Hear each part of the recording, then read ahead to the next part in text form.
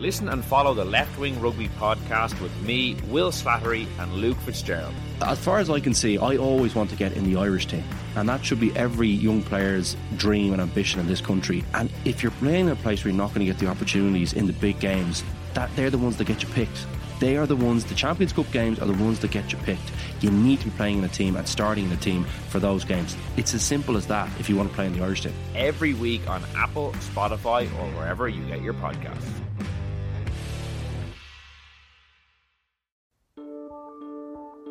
Seachtain, an Indo as Gaeilge.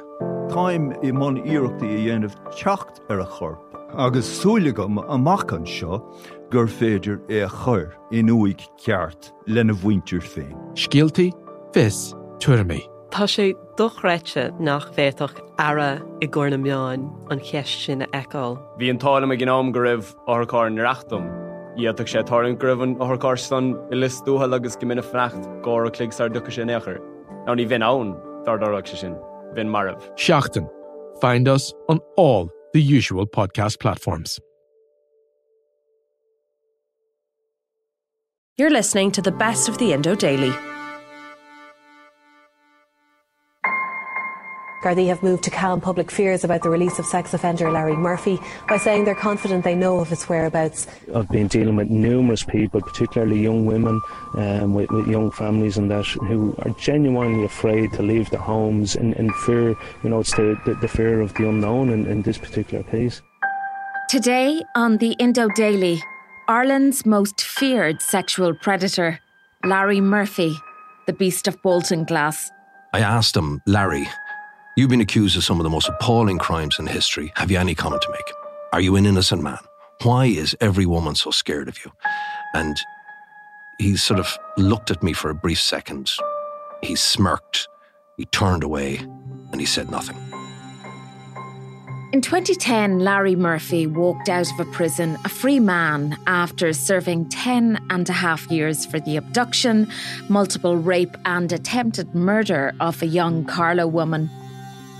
Now, her ordeal took place on an evening in February in 2000 when she was brutally attacked and brought to the foothills of the Wicklow Mountains. Since then, Murphy, dubbed the Beast of Baltinglass, has repeatedly resurfaced over renewed claims he may know what happened to Deirdre Jacob, a Kildare woman who disappeared and who has never been found. I'm Siobhan Maguire, and today I'm joined by Paul Williams, Special Investigations Correspondent at the Irish Independent, to find out more about Larry Murphy, these ongoing links to some of Ireland's biggest unsolved murder cases, and find out exactly where he is now. Larry Murphy is without doubt the most feared sexual predator in Ireland, and he is the ultimate bogeyman.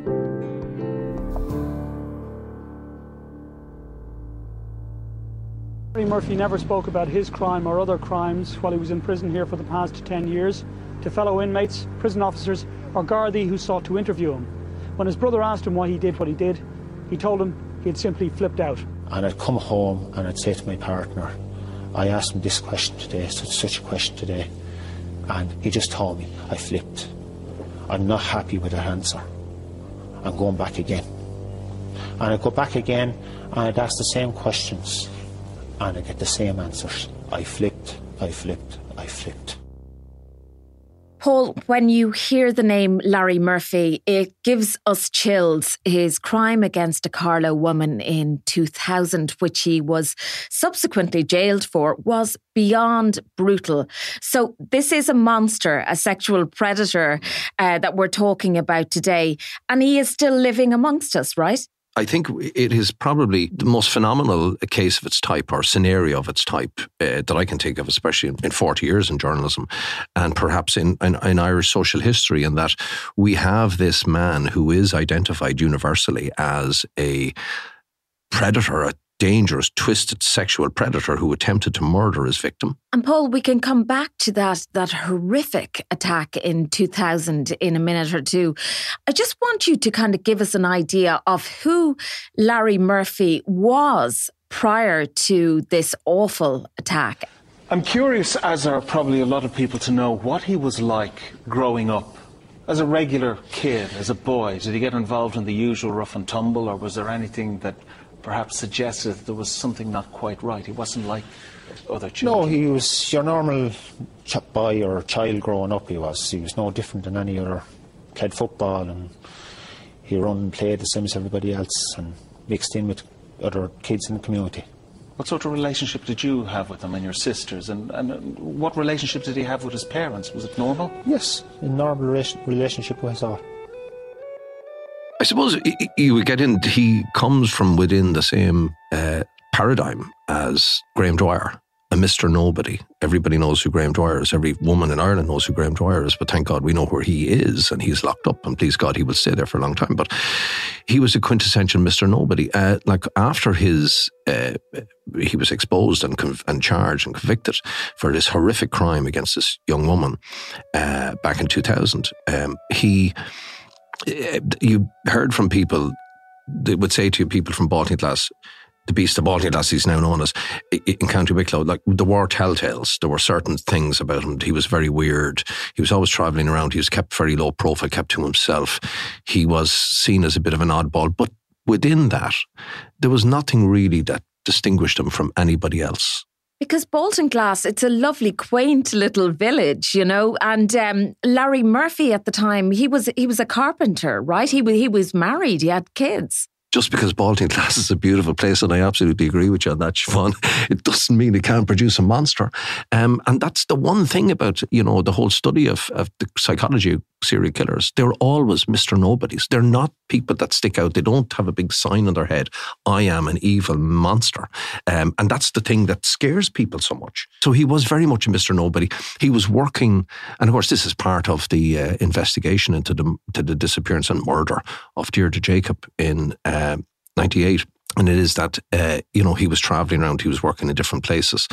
He had about 4 or 5 jobs on at the same time. But the point about it was that he kept such a low profile. He never came to attention of anybody. Larry Murphy, I mean, he had siblings of his own, and they were as horrified as everyone else. And the details of what he had done to that woman in 2000 came out. And indeed, you know, they've essentially written him off as well. Absolutely. His family completely disowned him in spectacular form, because his poor brother, I remember feeling so sorry for him back in 2010. He felt compelled to go on national television. He's most definitely not coming to me. And there's 3 of my sisters that has come to me today to ask me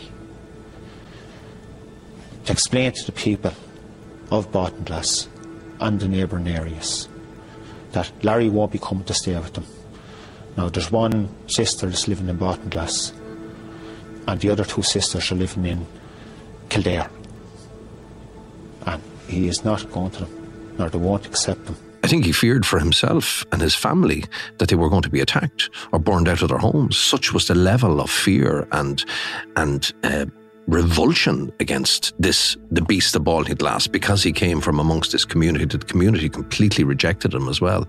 Gardaí have moved to calm public fears about the release of sex offender Larry Murphy by saying they're confident they know of his whereabouts.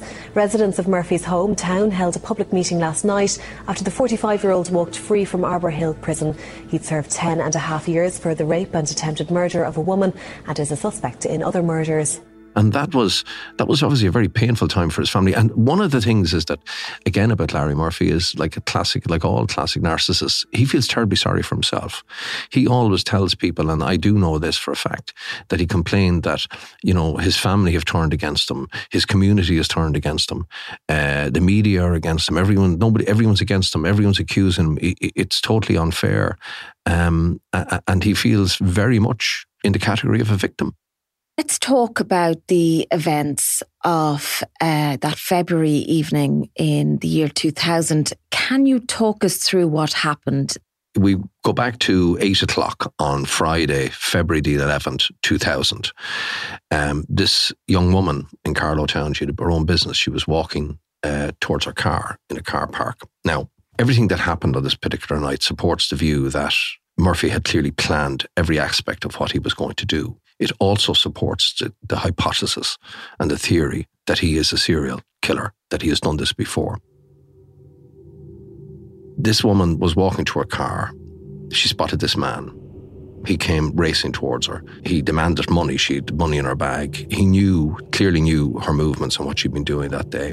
Before she could resist, he punched her in the face, bundled her into her own car, and he drove it then a few metres to a darkened corner of the car park in Carlow Town, out of sight of passers-by, where he had left his own car. He took her, he stripped her, he bound and gagged his victim. He bundled her into his car. Then he drove to a dirt track about 10 miles north of Carlow, where he raped her for the first time. After that, he forced this poor woman into the boot, and he drove into the mountainous terrain of the Glen of Amal. Now, I have been down there, and I spent a lot of time in the Glen of Amal through the years. The Glen of Amal is quite close to Baltinglass. He would have known this terrain very, very well. He stopped on an isolated track, and he basically, and he'd been a hunter himself, so he would have known this terrain very well. He raped his victim twice in this location, and then basically she tried to fight him off, and he was in the process of suffocating her. But she made a frantic bid to get away. She was naked and badly beaten, and she was covered in blood, and she went on her hands and knees and got entangled in barbed wire. Now, there were two men in the area doing what's called lamping foxes. They were out hunting, and they heard this noise, and at first one of the reports was that they thought it was a fox screaming, and then discovered it was a woman, and they had very heavy, big lamps for blinding animals and killing them. This car suddenly started up and drove past them, and they spotted the man in the driver's seat, and it was a fellow called Larry Murphy, who they knew personally from the local area. And then they found this woman, and they brought her to the police, and then this incredible story of depravity was uncovered, particularly though what everybody agrees on, and there is absolutely no doubt about, is that Larry Murphy brought this woman to this spot to murder her that night. He was comfortable in this. This is what they would call in the the psychology of serial killers. This would be very much would conform with the theory that this was a killing field. A killing field is where they feel comfortable that they can bury the evidence and it'll never be found. He was taken in the next morning by the police. He was questioned. He admitted parts. He claimed that he had consensual sex with this woman after he had raped her, which is an extraordinary claim to make. And so he tried in a very bizarre way to soften what he had done, but that was it. He never offered any further explanations. His wife and family had nothing more to do with him after that. He pleaded guilty at the earliest opportunity. He went to prison. He was what is referred to as a model prisoner in Arbor Hill, which houses sex offenders. And he did his time. And he got out of prison just before the legislation was introduced to make it, to force sex offenders onto, a sex offenders register was established shortly after his release, but he was not subject to that. The Garda Sex Offenders Management and Intelligence Unit has already a plan in place for Larry Murphy. He's been classified as a high-risk sex offender. He must give the Gardaí his address within the next 7 days, and his new one if he changes it. He must tell them if he wants to leave the country and give them his address abroad. Gardaí will visit him at least once a month, and any Garda who deals with him will file a detailed report. His file will be constantly updated to include his photograph, movements, activities and relationships. And Gardaí say any changes in his lifestyle or circumstances which cause concern will be noted and acted upon immediately. And from that, he left and he disappeared. So he served 10.5 years of a 15-year sentence, Paul. And afterwards, it caused quite a lot of fear in communities across Ireland, because people were a little concerned about where this sex offender, this sex pervert would then live. There's been so much media attention in this particular case. I've been dealing with numerous people, particularly young women with young families and that, who are genuinely afraid to leave their homes in fear. It's the fear of the unknown in this particular case. There's been different quotes attributed to Larry Murphy's own brother, in which he states that he's fearful that Larry Murphy could and would reoffend. So I suppose they're reading these stories, looking at the news reports, and they're taking an awful lot of heed from the concerns of Larry Murphy's own brother. And actually, an awful lot of your work concentrated on trying to actually find where Larry Murphy where he was staying. There was a very interesting report you did for the midweek show on TV3 back in 2012, where you basically followed him and found him in Amsterdam. We monitored his home, a one-bedroom apartment here on the outskirts of the city. The open window leading us to believe that he was either there or nearby. And sure enough, we spotted him again. Minutes later, Larry, who appears to be always on his guard, returned alone to his rented apartment. After months of following and watching, we now knew exactly where Larry Murphy lived. Yeah, but myself and two of my colleagues, Pádraig O'Reilly and Kieran McGowan, we set about in the summer of 2012. So we had kept an eye out for him, and so we got more information as to where he was in Amsterdam, and we started watching him. We watched him on and off for over 2 months. His best friend, he was working in a logistics firm on the outskirts of Amsterdam, and he was working the guys were taking photographs. We were over and back on numerous occasions once we had him housed and take a look at him for 3 or 4 days and then come back. But this guy turned out to be an Irishman, and he was another sex offender called Rory O'Connor, and he had been convicted and served time with Larry Murphy. He had been convicted of falsely imprisoning 2 innocent women in an apartment, women he didn't know, in an apartment in Rathmines, and he held them at knife point and he's repeatedly raped them. It was a horrific crime. But they would spend a lot of time together. They would socialise together. They didn't socialise with anybody else. They go off. This guy had a scooter. O'Connor had a scooter, and they would mooch around, go fishing, and then they would go for a few beers. They didn't go near the red light district or anything like that has been claimed before, because they weren't that stupid.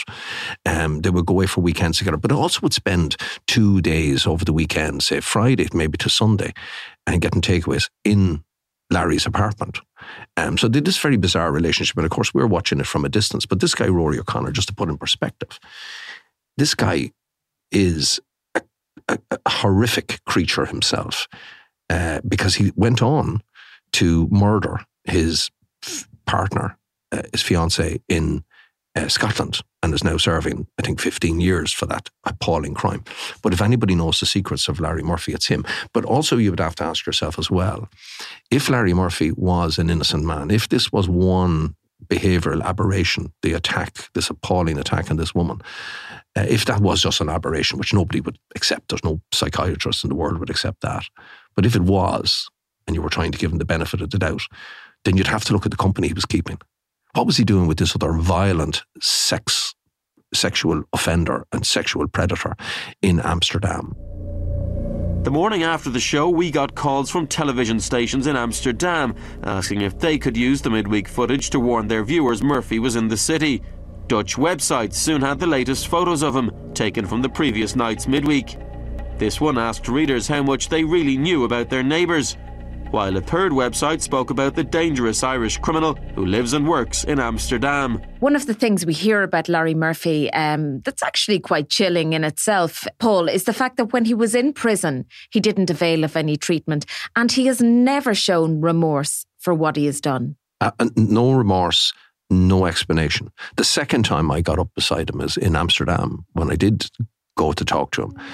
We waited for him. And this is the thing about him as well. Again, that I think fuels the speculation about this guy, is that he is constantly on alert for somebody walking up to him and doorstepping him, as we say in the business, out of the blue and asking him a question. Because I got up beside him, I asked him the same questions that I asked him at Dublin Airport over a year earlier.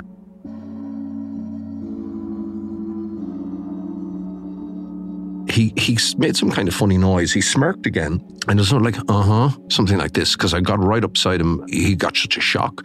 But he literally, in the flicker of an eyelid, he turned on the toes of one of his feet, and he was gone. He disappeared in the other direction. Now, we got back to the apartment. We had another guy watching the apartment. We saw him coming back to the apartment through a different route. He never, ever has offered any explanation. He's not subject to the sex offenders register.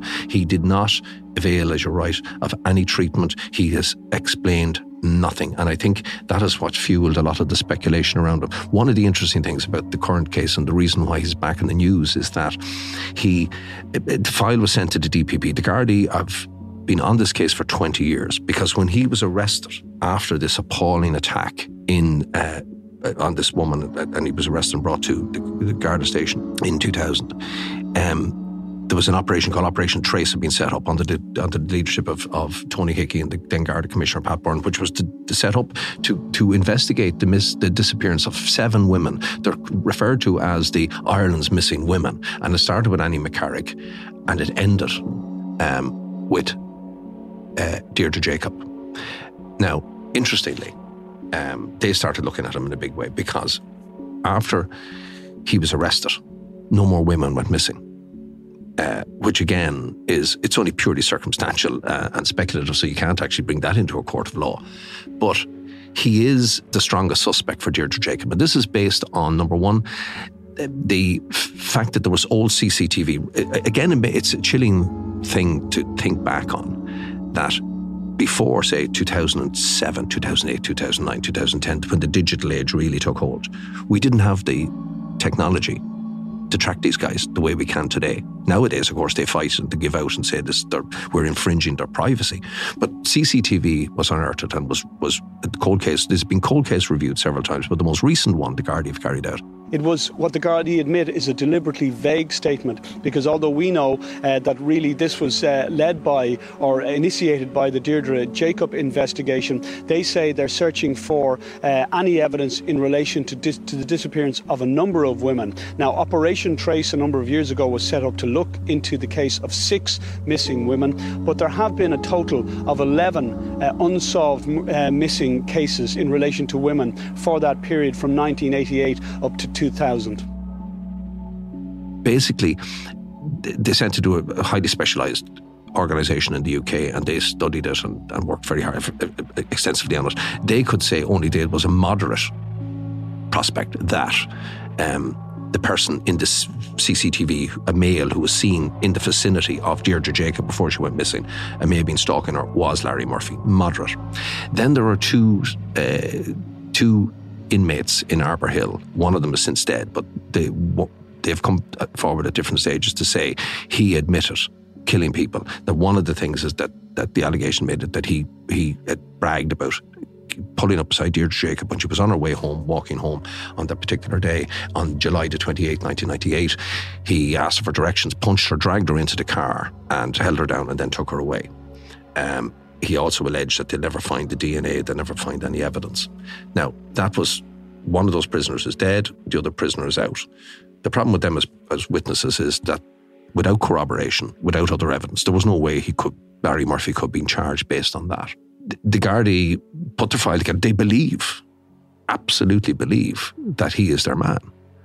But the problem is the evidence. They can't reach this very high level, the high threshold in the criminal law. You have to be able to prove beyond all reasonable doubt that this person did this. There's guards investigating this now who weren't even around at the time, who weren't certainly in service at the time. And I always take comfort from the words of an old detective that I knew many years ago, an old murder detective. And he always made the point, he said, the bones of the dead always cry out for justice. He told me that around the time that I wrote a book about the Graham Dwyer, the murder of Elaine O'Hara. You know, Elaine O'Hara, the way her case was solved was extraordinary. It was unprecedented. It was like something out of a Stephen King novel. So we always have to take some kind of comfort out of that. Eventually, justice will prevail. I always do believe that eventually justice will prevail.